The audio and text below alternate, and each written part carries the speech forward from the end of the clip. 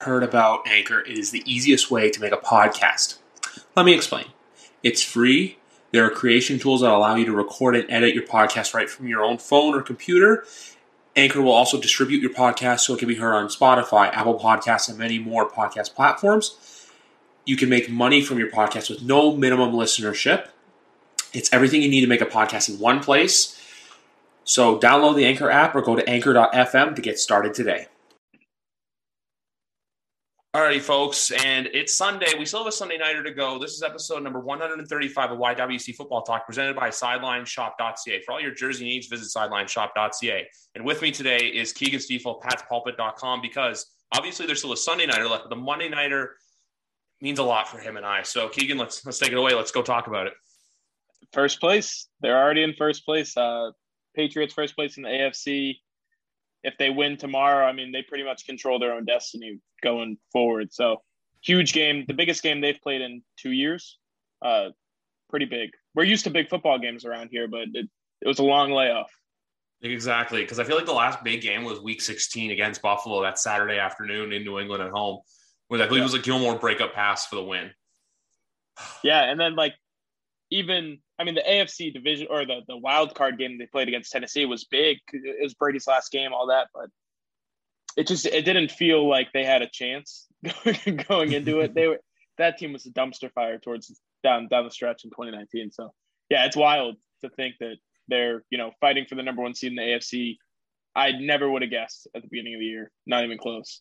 Oh, same. I thought for sure. I'm like, you know what? Hey, maybe if we sneak in a wild card, it's fine. I know I've had you on here, I've had Pat on here, we've all been saying, you know what, hey, this team could find a way to win 10 or 11 games. And I don't think it's a matter of if they get to 10 games now. It's a matter of when are they going to get to 10 games. And obviously, we have the bye coming up, and then we have really like the weird bye where we play Monday, but then we play again in, I want to say it's 12 or 13 days after that. So 12, it's like, yeah, they play on Saturday.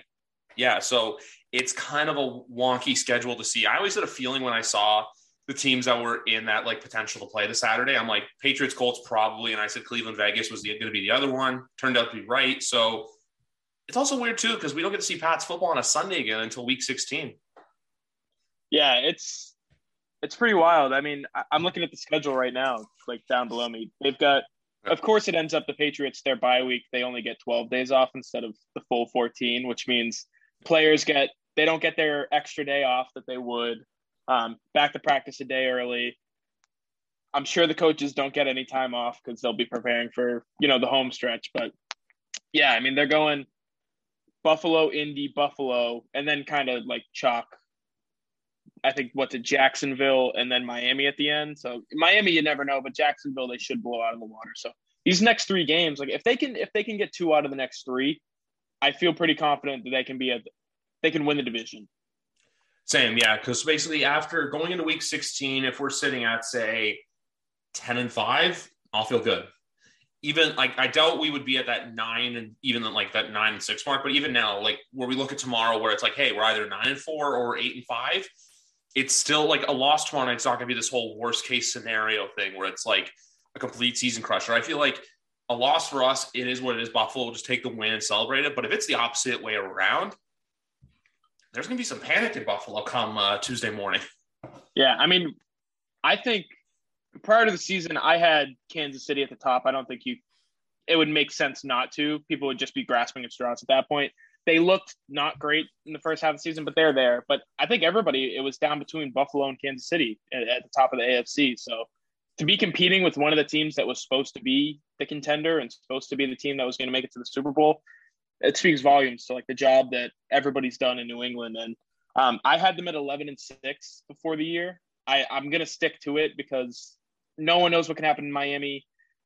They're still not really able to stop the run. They gave up like 270 rushing yards to Tennessee last week, and Indy can run the ball with the best of them. And then there's no way that you grab both against Buffalo. But 11-6 for a team that went 7-9 last year and looked the worst it's looked in 2 decades.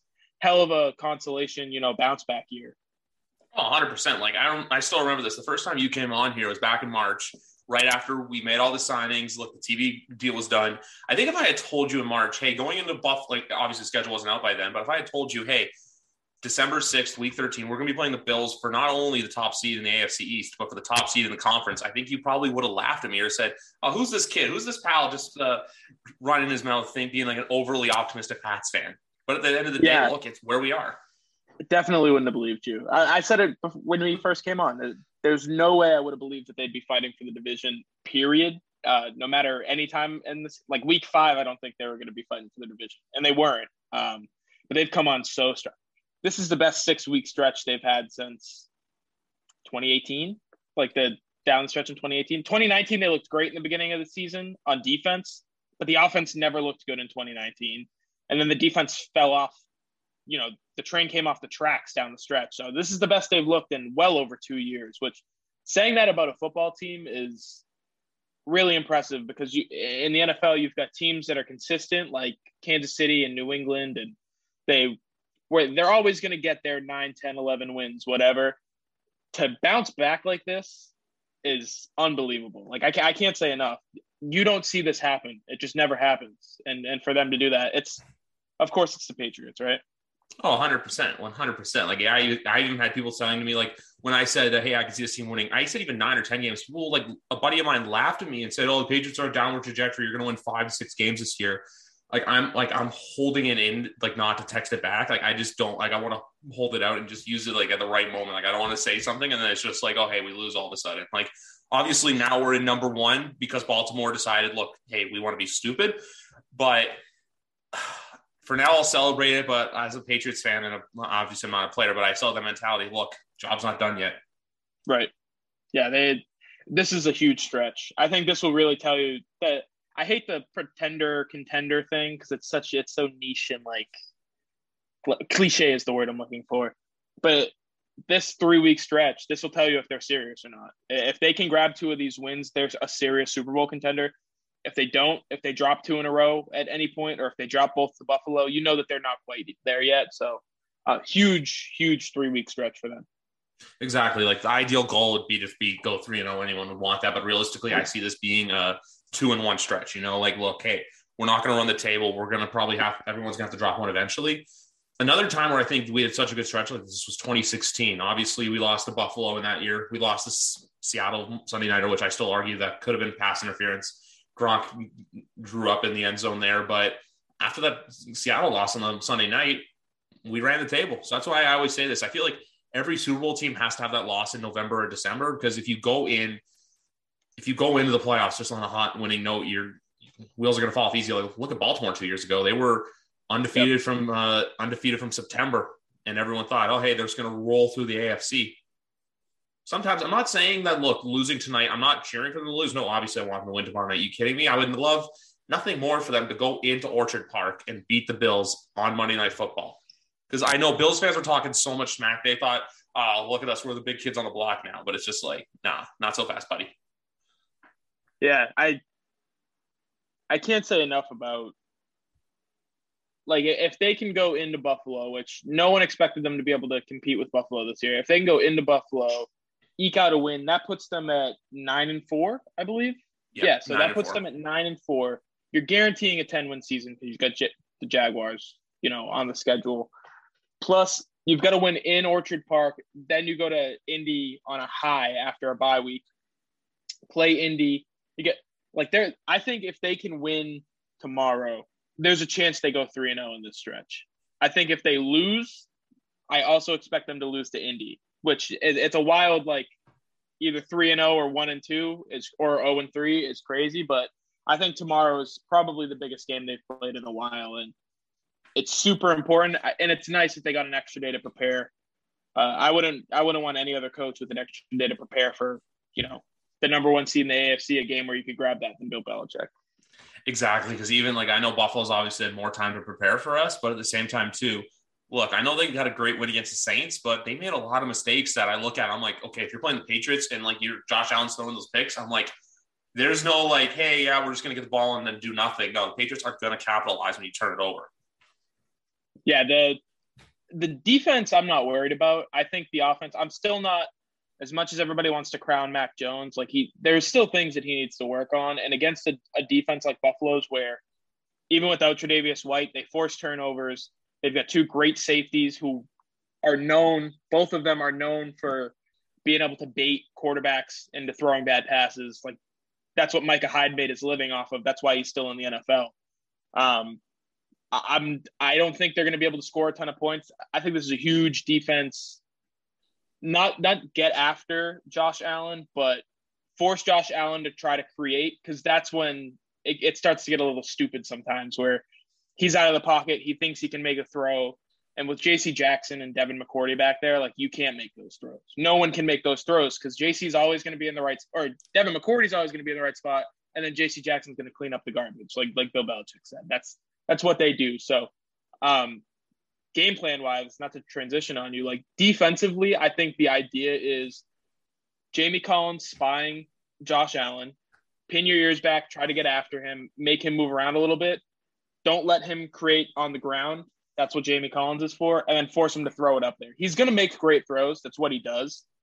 But also, they're not going to run the ball, so he's also going to make mistakes. So let Josh Allen lose the game for the Bills. Don't try to, make Mac Jones win it, make Josh Allen lose it, if that makes sense. I agree with that 100%. I'm being honest with you. I honestly agree with your opinion on that because, look, tomorrow night, I'm not expecting – I think the over-under is at like 42 or 43. Obviously, don't take my gambling advice. I have not won money gambling on football this year. I've won money gambling on hockey, but not football. That's my whole thing for tomorrow night. I honestly expect a very similar game to what we got in Buffalo last year. Obviously, the finish is very different. Obviously, hopefully it's us winning this time, but I expect, like that, like 20 something to 20, like maybe like low 20 score, maybe even high teens somewhere in there. Cause I know there's been a lot of times too, even in 2019, there was that one game where we went there and we almost lost to Matt Barkley, if you remember that game. Cause yep. I'm trying to think of who was it that knocked out Josh Allen. Who was it? It may have been J.C. Jackson, or it was maybe Jonathan Jones. It was one of the two. Yeah, it was. I know it was a corner, but I think it was John Jones. Yeah, I think it was John Jones too, because I remember just yelling like "get wrecked" because I didn't realize the extent of the hit. Then I see Josh Allen down, and I'm just like, "Oh, that's bad." But no, honestly, tomorrow I expect to defend. I honestly think it's going to come down to which offensive line not only can protect a quarterback better, but can prevent the other defensive line getting to the quarterback. And when it comes down to that, for as good as Buffalo's defensive line has been this year, I honestly think, look, if you had to ask me, put money, the whole, gun to your head, what are you going? I'm going to the Patriots D-line. Yeah, 100%. And Buffalo's had issues. I wouldn't say issues with their offensive line. They just haven't had any continuity. It's like one guy's in, one guy's out. They're flipping it up. But now they're going to have all their guys back. So this is I think this is a Christian Barmore game where he's going to get a lot of playing time because they're going to throw the ball a lot. So let him get after the quarterback. Devon Godchaux has been a better pass rusher than run defender, surprisingly, this season. Larry Guy's there. Yeah, he's their run defender. So I don't think we're going to see a ton of him. But Hightower in the middle, where if he plays, I don't know what the deal is with him. He might be on the COVID list. We'll find out tomorrow. But he didn't practice and wasn't on the injury report. So draw your conclusions. But if you have Hightower, let him get after the quarterback. Kyle Van Noy, Jamie Collins. Like I feel like the defense was built for games like this where you know who Buffalo is. You know Josh Allen's going to go back and he's going to try to throw the ball 50 times a game. Compete that way. And I think they can be successful on defense. I worry so much about the offense. Even though they've been phenomenal, they've put up great numbers. I still worry about them. I don't know if they can consistently find a way to move the ball against a defense like Buffalo's. I honestly expect tomorrow to be more, and I'm also going to say something about a Buffalo defender I found out through Pro Football Focus in a second. But with Buffalo's defense, yeah, I just feel like that. I feel like even with the Patriots, I know I'm saying I feel like a lot. I'm just going all over the place. I want to say don't expect a big Kendrick Bourne game. Last week we finally got to see, hey, what Johnny Smith can do in the pass game. Hunter Henry's kind of relevant. I'd expect hey, another Nelson Aguilar game, another Jacoby Myers, N'Keal Harry, get those guys involved, get the guys Buffalo's not preparing for. Because look, after last week, especially too, you have to be ready for the Bourne identity. You have to be. And my fact about Buffalo is that Jordan Poyer's, when quarterbacks throw to him, it's still a 16.7 QBR. So that's just something to keep in mind. So Buffalo's got some guys back there. Obviously, the Tre'Davious White loss is huge. You got to take it into mind that Buffalo, they still got some guys back there who just ball hawk. Yeah, that's why I would say any other team, Tre'Davious White being gone sucks because Buffalo doesn't have their their number one guy to match up with whatever number one guy the opposite team does. But New England doesn't really have a number one guy. Like, if Buffalo had their say who they'd put him on, it would be Nelson Aguilar, just because he's the stretch to field guy and he's always out there. But Tre'Davious White's not going to come play the slot, so Dane Jackson is going to do that. That's what he does. And then on the other side with Kendrick Bourne, him with the safety over the top, I think he'll be fine. So I don't think this changes much for Buffalo. So as much as you would think Tre'Davious White, one of the best corners in football, him being out is going to help the Patriots, I don't think it helps them all that much. I think it's kind of a wash that they don't have that guy who's going to beat the number one corner consistently. They don't have Stephon Diggs, which they should have made a move to get him 2 years ago, but I'll get off that soapbox. But they don't have that guy. So I think it's kind of a wash with him being out. And then with their linebackers and their run defense, like Damian Harris hasn't looked phenomenal in the past few weeks. He's looked kind of average. Ramondre Stevenson's good as a change of pace guy, or he has been good as a change of pace guy. You can't feed him the ball 20 times a game yet. So I think it's going to be a sloppy game. I told Pat and Spags, my co-hosts, I think 22-19.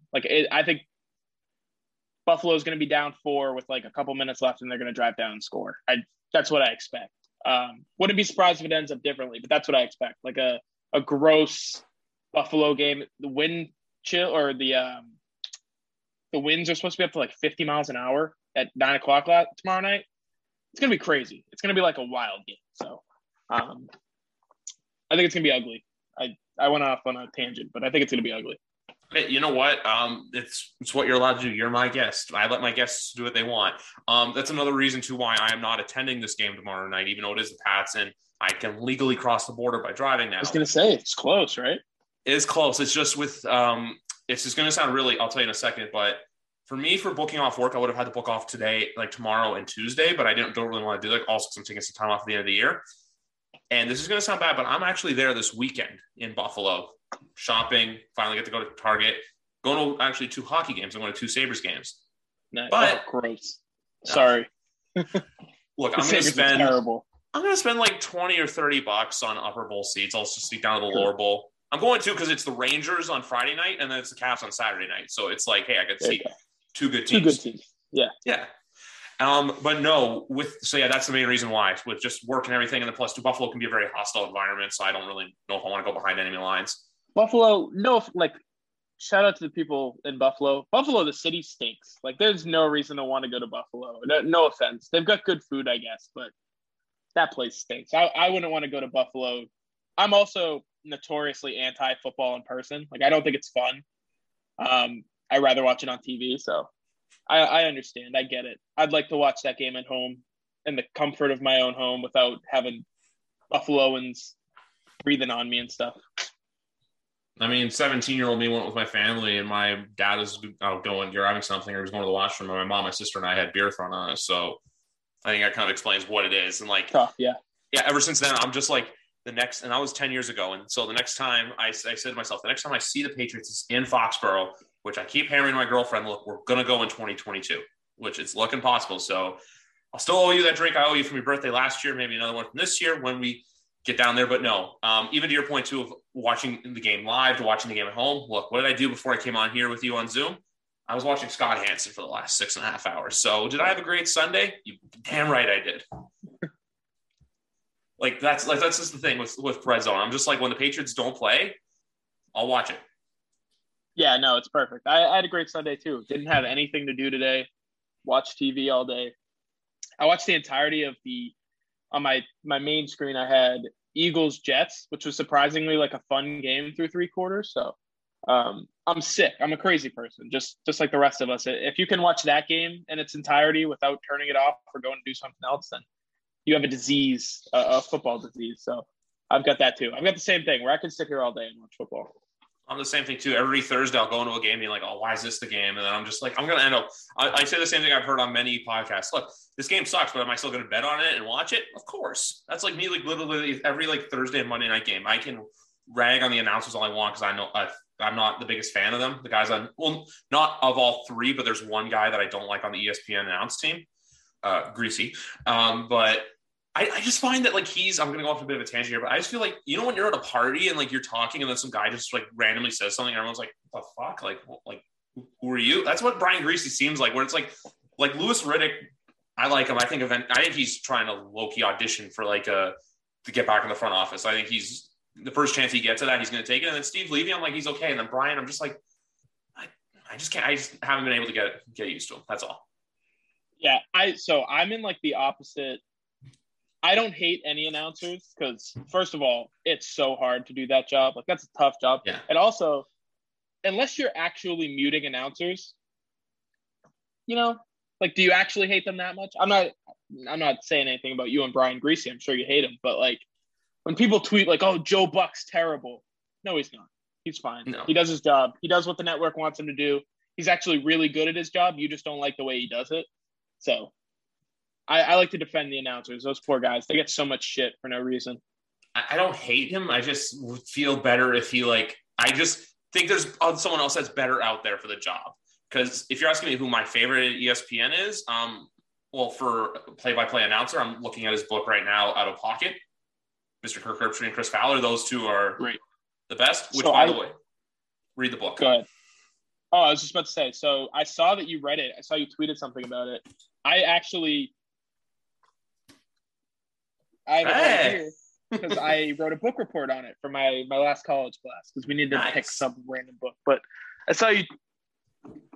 It's not going back. I'll put it back later. I saw that you read it, and I was like, "Oh, it's wild." I'm reading the same thing. It's a good book. Kirk Herbstreit's great. He'll never do the NFL because he's the face of college football, but he's phenomenal. And like I said, I think all announcers are really good at their jobs. There's a reason why they're employed by the biggest networks in, the world because they're really good at their job. So like people are like, "Oh, Joe Tessitore sucks." No, he doesn't. He's really good. No. You want to hear who sucks? Like another tangent. I work at the College of the Holy Cross in Massachusetts, and I do their broadcasts. You want to talk about like a men's lacrosse commentator for Division below 1A sports? Like those guys suck.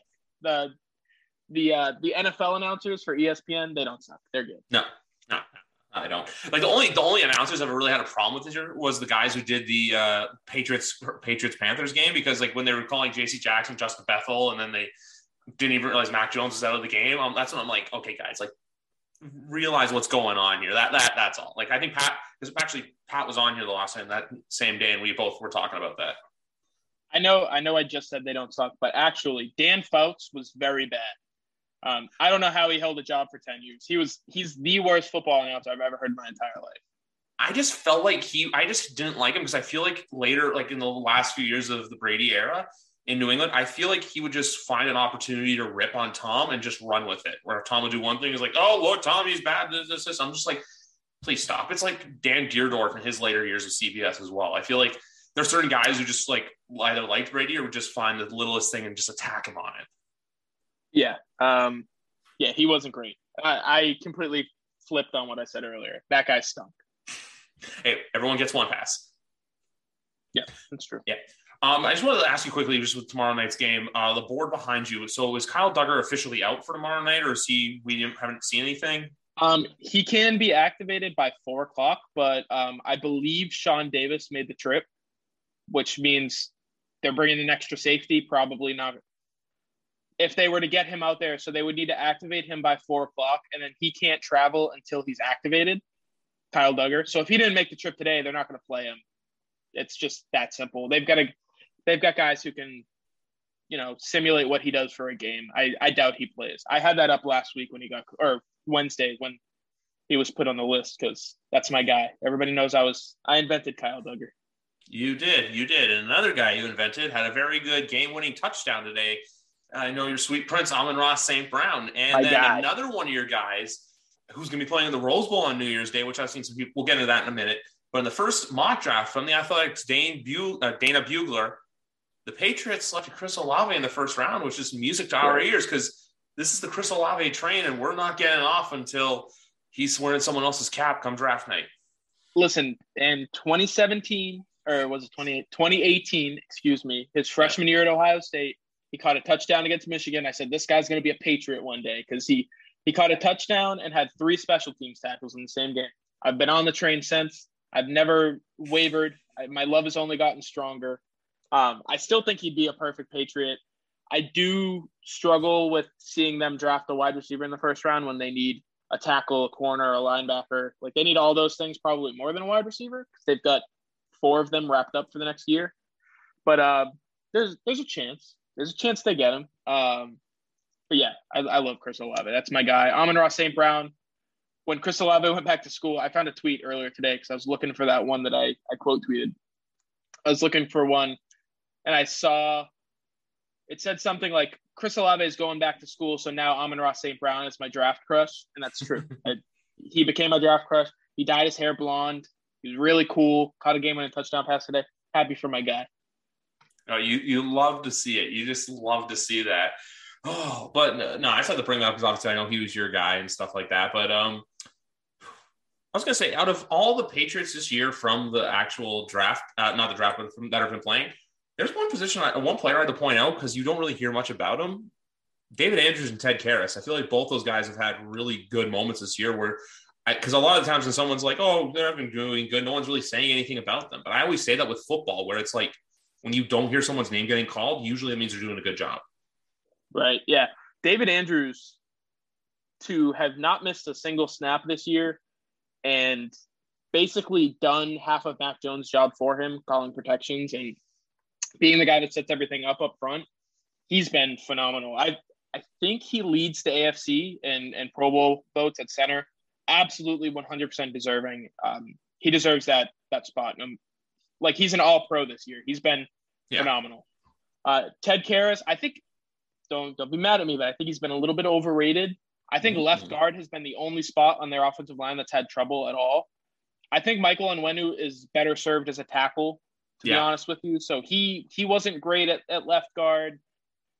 Ted Karras, he's been fine. I think what makes Ted Karras the right choice to play right now is the fact that Isaiah Wynn plays better with him in there, which obviously is a communication thing. He's a better communicator than Onwenu or whatever it may be, where he helps Isaiah Wynn do his job. So that's worth its weight in gold. That's the reason why he's playing. But neither one of them have been particularly, tremendous at that spot. But he has been a good communicator. Just his play by itself, from what I've seen, it hasn't been up to par with what we saw last year, let's say, out of Onwenu when he had to play that spot. Yeah, no, I get it. I just felt like Ted Karras was one of those guys where you don't see him letting up a lot in pass protection. That's all. That's just my eye. Like, obviously, we have different eyes. We're allowed to agree or disagree. But look, I'm not going to come at you being like, oh, I can't believe Keegan said this about Ted Karras. Oh, my God. But no, like, that's the thing about this year's team is that, look, it's not one individual player. It's a collective effort of guys getting the job done because they all know what they need to do and get the hand at task. But I'll also say this, too, because I had a Bills guy on actually right as just before the winning streak began, after they lost on Monday Night Football to the Titans. And he basically told me that not making the Super Bowl this year for them is a failure. I'll flip it around. If the Patriots make the playoffs, say losing the divisional round or the conference championship, I don't look at anything of the season as a failure at this point. They could lose in the wild card round. I'd still think that, like this year, if you're not the number 1 seed, you're playing in the wild card round. So if they say they lose tomorrow, they're probably going to end up playing in the wild card round. I don't think they can catch up to Buffalo if they lose tomorrow. So say they're the 5th seed, because that's the highest they could be without winning the division. They played the 4th seed on the road. They end up losing to what's the 4th division? Let's see right now. The South? The Titans. They would probably play the Titans, right? I doubt they lose in Tennessee, but say they lose in Tennessee. I still don't think it's a failure of a season because that's what I expected this whole time. Yeah. There's a graphic out there somewhere, 11-6, losing the divisional round, I think I said, but even if they lose in the wild card round, like they did what they were supposed to do this year, but you got great performances out of Mac Jones, Kendrick Bourne.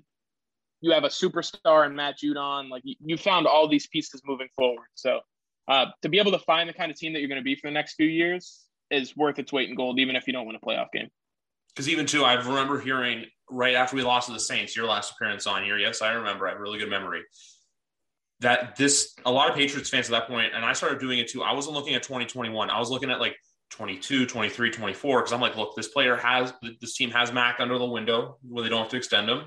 And then also, we've got all these guys locked up long term, like Hunter Henry and Johnny Smith. I think each got 3 and 4 year deals. Kendrick Bourne, I believe, got a 3-year deal. Aguilar's 2. I think Judon's another 3 or 4. So they have a window to where, look, next year, yeah, the pressure's going to be back. And I'm just like, I'm not saying, look, we're going to make the Super Bowl, but the last 2 times the Super Bowl was in the greater Phoenix area. The AFC representative just may have been the New England Patriots. That's just something I'm throwing out in the air.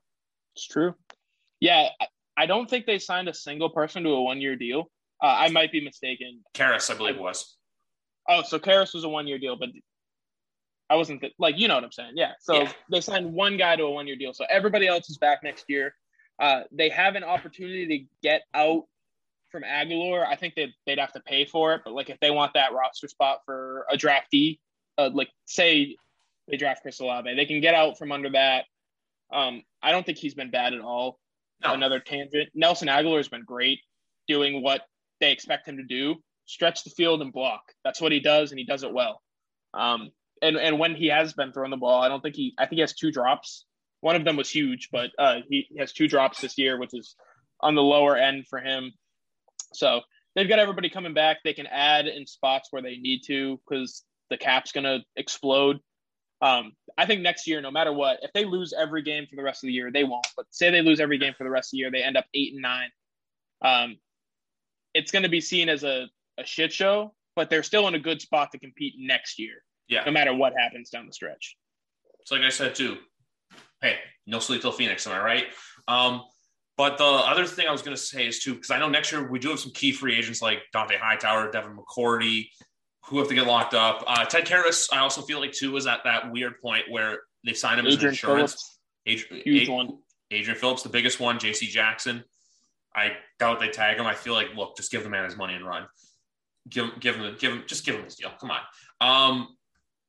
But I feel like Ted Karras was only signed as an insurance policy in case they lost David Andrews, but the fact that they managed to get both back, I said, look, hey, worst case scenario is one of them goes down, or if they need Ted Karras to fill in at guard, great. That's how I looked at the Ted Karras signing, honestly, when it happened. And even to with guys like Aguilar, in one of my many few articles, it's not a mock draft I wrote, I basically did a little piece of typing up of what my thoughts were on every single signing for the Patriots. And for a lot of them, I just said, look, they come in, they do their job, I'm going to be happy with them. And that's Nelson Aguilar right now. He's basically following the Patriot model of do your job. But when it comes to the free agent signings as a whole, if you had to ask me who stand above, obviously Matthew Judon, and then the other has to be Kendrick Bourne. Yeah, I'd probably say that. Judon's been the best free agent signing in football. I think it's like pretty safe to say he's a top 5 edge defender in the game. They got him for like $9 million a year, which is peanuts for somebody in that position. That's like half of what the top dogs are getting paid. I think it's exactly half of what TJ Watt's getting paid. Kendrick Bourne for $3 million is your best wide receiver. And that's not like your wide receiver room sucks. That's why your best wide receiver is only making $3 million. No, he's like best value addition that you could make. And then to stem off that, Jacoby Myers is Jacoby Myers. He's going to catch like 75 balls. He's going to go for 800 yards. He'll catch a couple touchdowns. If you can have that guy, then that's great. I think he'll probably make the same amount as a Kendrick Bourne when it's his time. He's coming up on the restricted free agency too, so we'll see what happens with him. Maybe they let him walk and try to upgrade that slot position. But those 2 guys, Adrian Phillips, who was 2 years ago, but last year was kind of a wash. He's been phenomenal again. He's like second on the team in interceptions. Pretty much every move they made was they struck gold on. I'm struggling to think of a move that hasn't worked out. Jonnu Smith has been underwhelming, I would say, but that's because you signed 2 tight ends, top of the line, tight end number 1 money. One of them is going to be disappointing. You can't have them both be great, unless it's Aaron Hernandez and Rob Gronkowski, but that wasn't going to happen, obviously. Hunter Henry's been great, touchdown machine. He's Mac Jones' favorite target in the red zone. So, yeah, they did a great job last year. And like I said earlier, they can improve on it going into next year. Even if they miss a couple times, there's so much money left over where they can make some moves. Yeah, exactly. And also, too, to know soon-to-be new father, Hunter Henry. But with Jonnu Smith, I always expect him to come and be more of a blocking like the blocking tight end role. So like I wasn't too disappointed. I'm not too disappointed in it so far. The only thing I gotta say about the Patriots thing, I never expected the Boston Tea Party to start up again, like we saw with Gronk and Aaron Hernandez. One of my biggest what ifs in sports is if the stuff with Aaron Hernandez never ever happened, and if he played a full career in the NFL. That's one of my biggest what ifs, especially too after he signed a huge contract. I always expected this to be more of like a Martellus Bennett, Rob Gronkowski kind of duo, where one guy gets all the bulk of the touchdowns, but then Martellus Bennett just kind of does his job. And look, he's not exactly perfect. He's not going to be an all pro, but you're satisfied with his performance. Is that the correct word to use? Yeah, I think so the way I look at it is he's the perfect guy to fill in if you have an injury. The Patriots haven't had any injuries except for James White. And that's probably the one spot he couldn't fill in because he hasn't been in the system for 7 years like James White has. But if someone gets hurt, whether it's a wide receiver, running back, tight end, that guy's going to fill in. He's going to do a good job. So that's worth the money alone, because you can't expect that over the next 4 years or however long, I think it's a 5-year contract, over the next 5 years that no one's going to get hurt at any spot, and he's never going to have to. You have a guy fill in and eventually find a role for him on an every down basis. Not every down, every series basis where you have ideas for him like you did with the Cordero Patterson where you can get him the ball. And they're starting to do that. You saw it last week. They had like 4 catches for 50 yards, something like that. If you can get that out of him, plus the touchdown production from Henry and then everything else you're getting, that's perfectly fine. It's worth the money. Also, I want to say this too. I wasn't ignoring you. I was just Googling Jonnu Smith and looking up his page just to see what his contract is. It's 4 years at $50 million. Obviously, there's none of the guarantees in there. It's Wikipedia. What do you want from me? But with that, so 4 years. So we got 3 more years of the guy left. So it's like, look, hey, if he doesn't have a good first year, could have a good second year. You never know. But the other thing I'm going to say with this whole argument too, because I do agree that tomorrow night is a must win in the sense of we still want to win the division. Only because if you look at Buffalo's schedule for the remainder of it, I don't know who I'll get into who they have next week in a minute. But their last 3 games after next week, they have the Panthers, us again, the Falcons, and the Jets. I would just love to see. Here's the other reason why I want to see us win so bad tomorrow night. Because they have to go to Tampa next Sunday and play Brady. And we all know who's dominated the Bills for the last 20 years. It's like 31-2 or something like ridiculous against Buffalo. Yeah, I think it's like, yeah, it's something like that. Because I remember his only losses were, unfortunately, the one game I went to in Buffalo, 2003 when they got their asses kicked, and then the Lawyer Malloy game, and then there's another one out there where there's another game I'm just blanking on right now because the only other one I can remember that the Bills won was in 2016 when they beat us 16-0 with Jacoby Brissett with a broken finger, and we're all like. And they were gloating about the win so much, and we're just like, "You beat our third-string quarterback with a broken finger, and you only got 1 touchdown. Congrats!" Yeah, I think that was Rex Ryan's last win as an NFL head coach, if I'm not mistaken, or maybe that was a year. That was the year before. Never mind. No, that was because McDermott took over in 2017 for them. Okay, so yeah, that was his last win in the NFL. He got fired like mid-year or something like that. Yeah, I would expect Buffalo to win. How many games do they have left? 6? So let's see. They have Tampa. Let's see. New England, Tampa, Carolina, New England, Atlanta. See 6. They have 6. We've got 5. I would expect them to go 4-2, which means the Patriots have to go 4-1 over the next however many games to match that. Don't think it's going to happen. Like I said earlier, I don't see them winning the division. I never expected them to. But if you win today or if you win tomorrow, then it starts becoming a little bit more real. Yeah. Also, too, it's just all the takes and stuff like that just gets super elevated to where it's the Patriots. Are like as if if whoever loses tomorrow night, it's going to be are these guys actually for real? We don't think so, and yada yada yada. The whole because that's the thing with the NFL. It's the biggest one-game reaction in out of any sport. But now, say for example, with Baltimore, you're going to be everyone going tomorrow. Are the Ravens still a legit team, even though they lost? But they lost on their own stupidity, so that's kind of an asterisk. We can get back to the game in a sec, but I just wanted to talk about college football for a sec, because obviously I know that's a little bit of a big area of interest for you, especially being an Ohio State fan. But were you satisfied with the top 4 rankings, or do you feel like it was a little off? Perfect. They got it exactly right. I think it's the first time they've gotten it right in 3 years. It's been a while since they put the teams that deserve to be in over the teams like the big names or whatever. Cincinnati, if you go undefeated and you have at least one quality win, you deserve to get it. They had their quality win. I would say they had two. I think Houston's a really good team. Ohio State lost 2 games, and they lost to a great team, but they also lost to Oregon, who fell apart down the stretch. Notre Dame, even with the factor where I think they kind of got screwed because Brian Kelly left, and that might have played into it. I think even with him there, they didn't deserve to get in. They just weren't good enough. And then Alabama and Georgia, obviously, were going to get in with the result the other day. And Michigan beat the brakes off Iowa, so they deserve to get into. And I like the order where you're going to see Alabama versus Cincinnati. So this gives the group of 5 teams, like, this is your opportunity. If you want to show that you're equal, or not equal, but you can live up to the Power 5 conferences, then this is your opportunity. It's the big bad bully in Alabama. And then Georgia and Michigan is going to be a great game, I think. I think Georgia's far and away a better team, but who knows with the role that Michigan's been on. So I think it's going to make for a fun semifinal and final eventually. I think it's going to be Alabama, Georgia. I think everybody thinks that, but it's going to end up being Alabama, Georgia. I think it'll end up being Alabama, Georgia 2 in Indy come January 10th. I like it. Personally, I would have preferred to. I think there was a chance that, hey, Michigan gets number 1 just because their win, I think, was more convincing over Iowa compared to Georgia. But if you look at it, too, Georgia is obviously a better team than Iowa, so I kind of get what the committee was going with there. And then, look, Michigan at 2, so that's fine. Georgia at 3, Alabama at 4. And then, I want to say, was it Baylor at 5 and then Ohio State at 6, or was it Notre Dame at 6? It was Notre Dame 5, Ohio State 6. Baylor was 7. And Oklahoma State was 9. I forget who ended up at 8. Maybe Utah? Yeah, it was Utah. You're right. Which I know on. Yeah, it was Utah. Oklahoma was out of the top 10. So, yeah.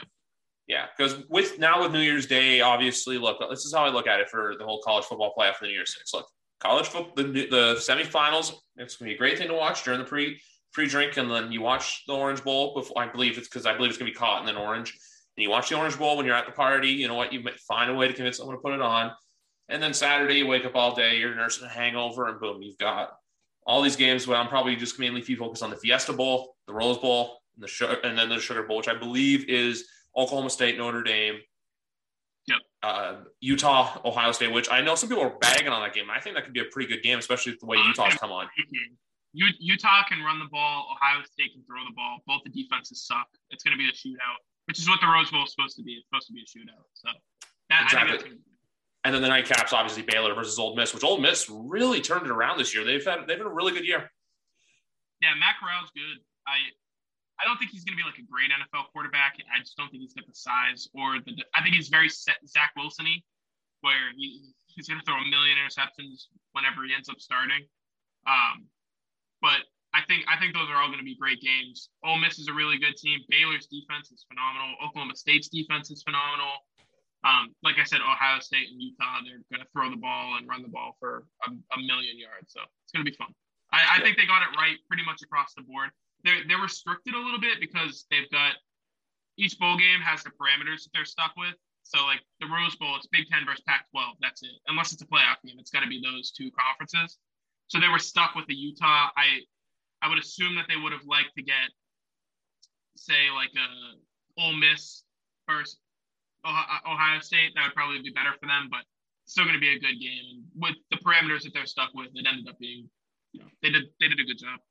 I understand. I never really got the parameters, but then, like I said, after reading the book, you kind of learn for a lot of Big Ten teams, like in their fans, look, making the Rose Bowl is a huge deal back, especially like in Kurt say like the 70s, 80s, 90s, basically before the BCS era. Yeah.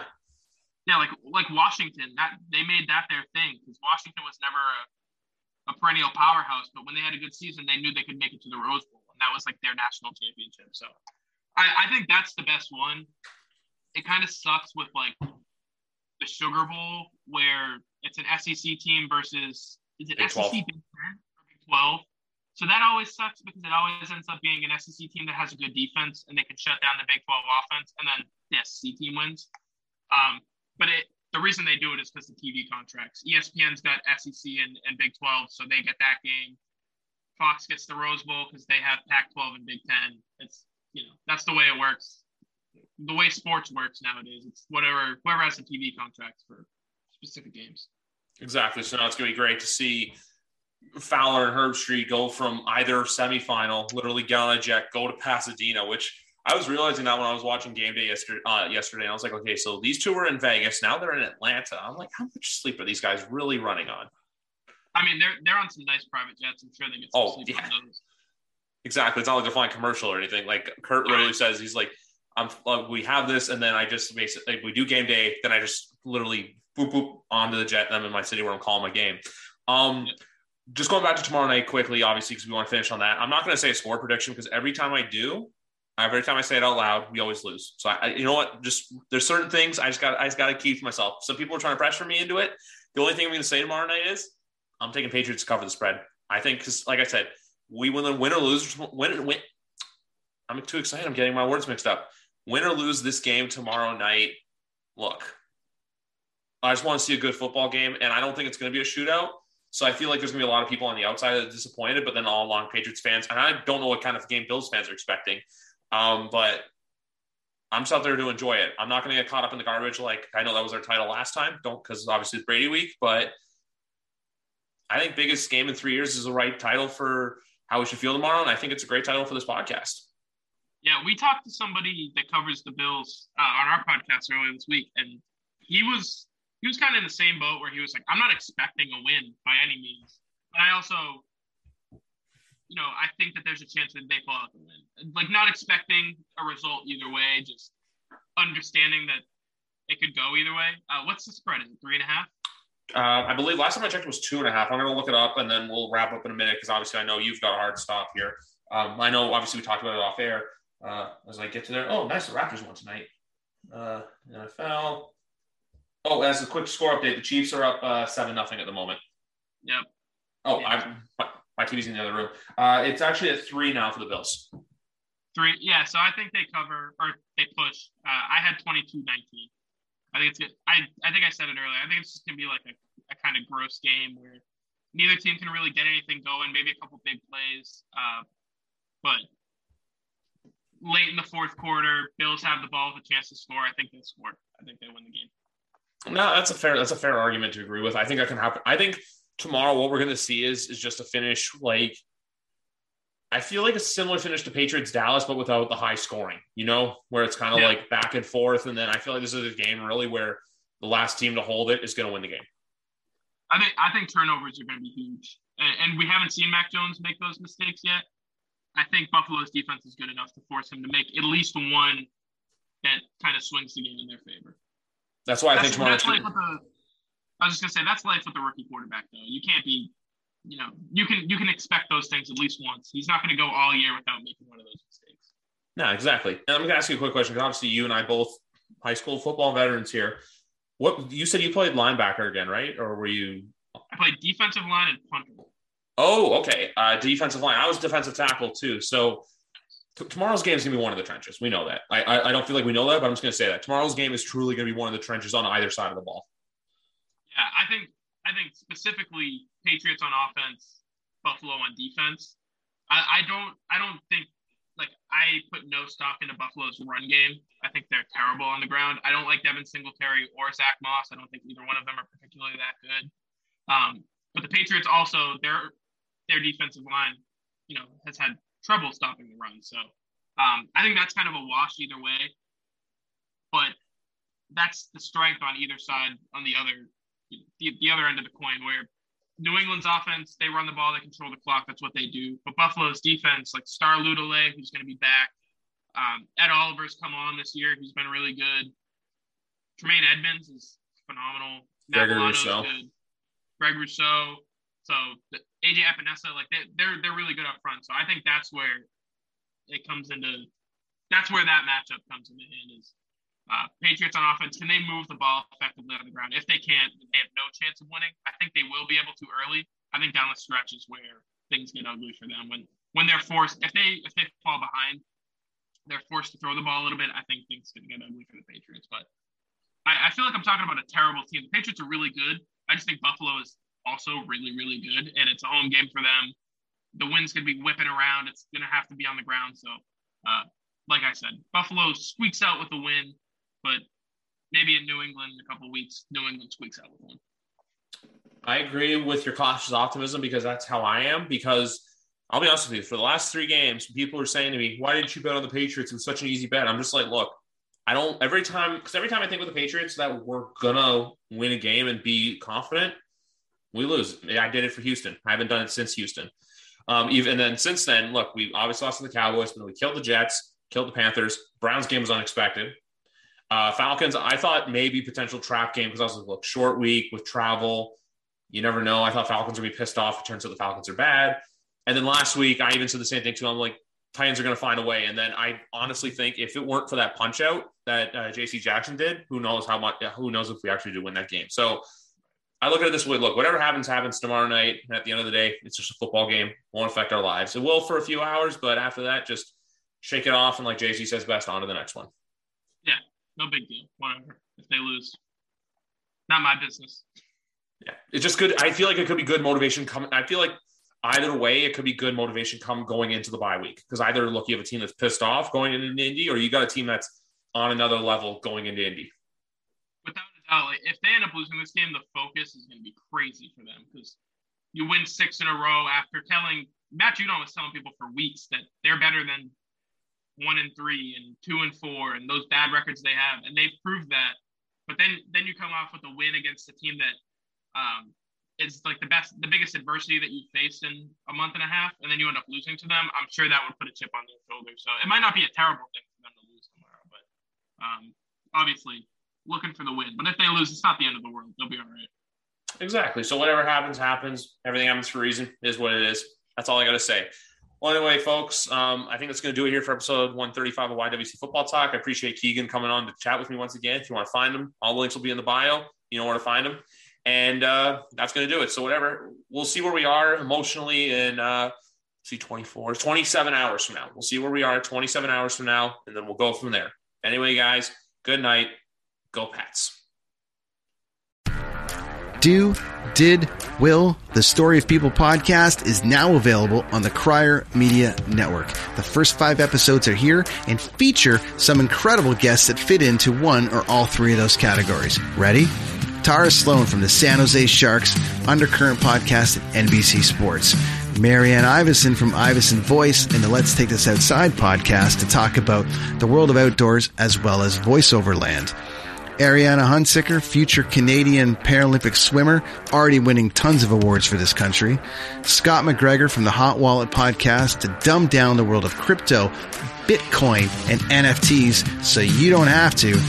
And Jackie Holowati from Climate Pledge Arena in Seattle, Washington, the first net zero carbon certified arena on the planet. Wherever you get your pods, wherever you watch your pods, and on the Crier Media Network. I'm Jeff Woods, and I'm shining a light on music and the rock stars who make it. He just was one of those people. He stood out. He was a magic guy. He really was a magic guy. We all have faults. He had the same amount of faults as we all have. This was before Led Zeppelin. Robert was full on. I mean, he was Led Zeppelin without the band behind him. He had the hair, the jeans, the whole thing, you know. And he was amazing. The Records and Rockstars podcast, heard around the world and yours to hear wherever you get podcasts. All the episodes from JeffWoodsRadio.com.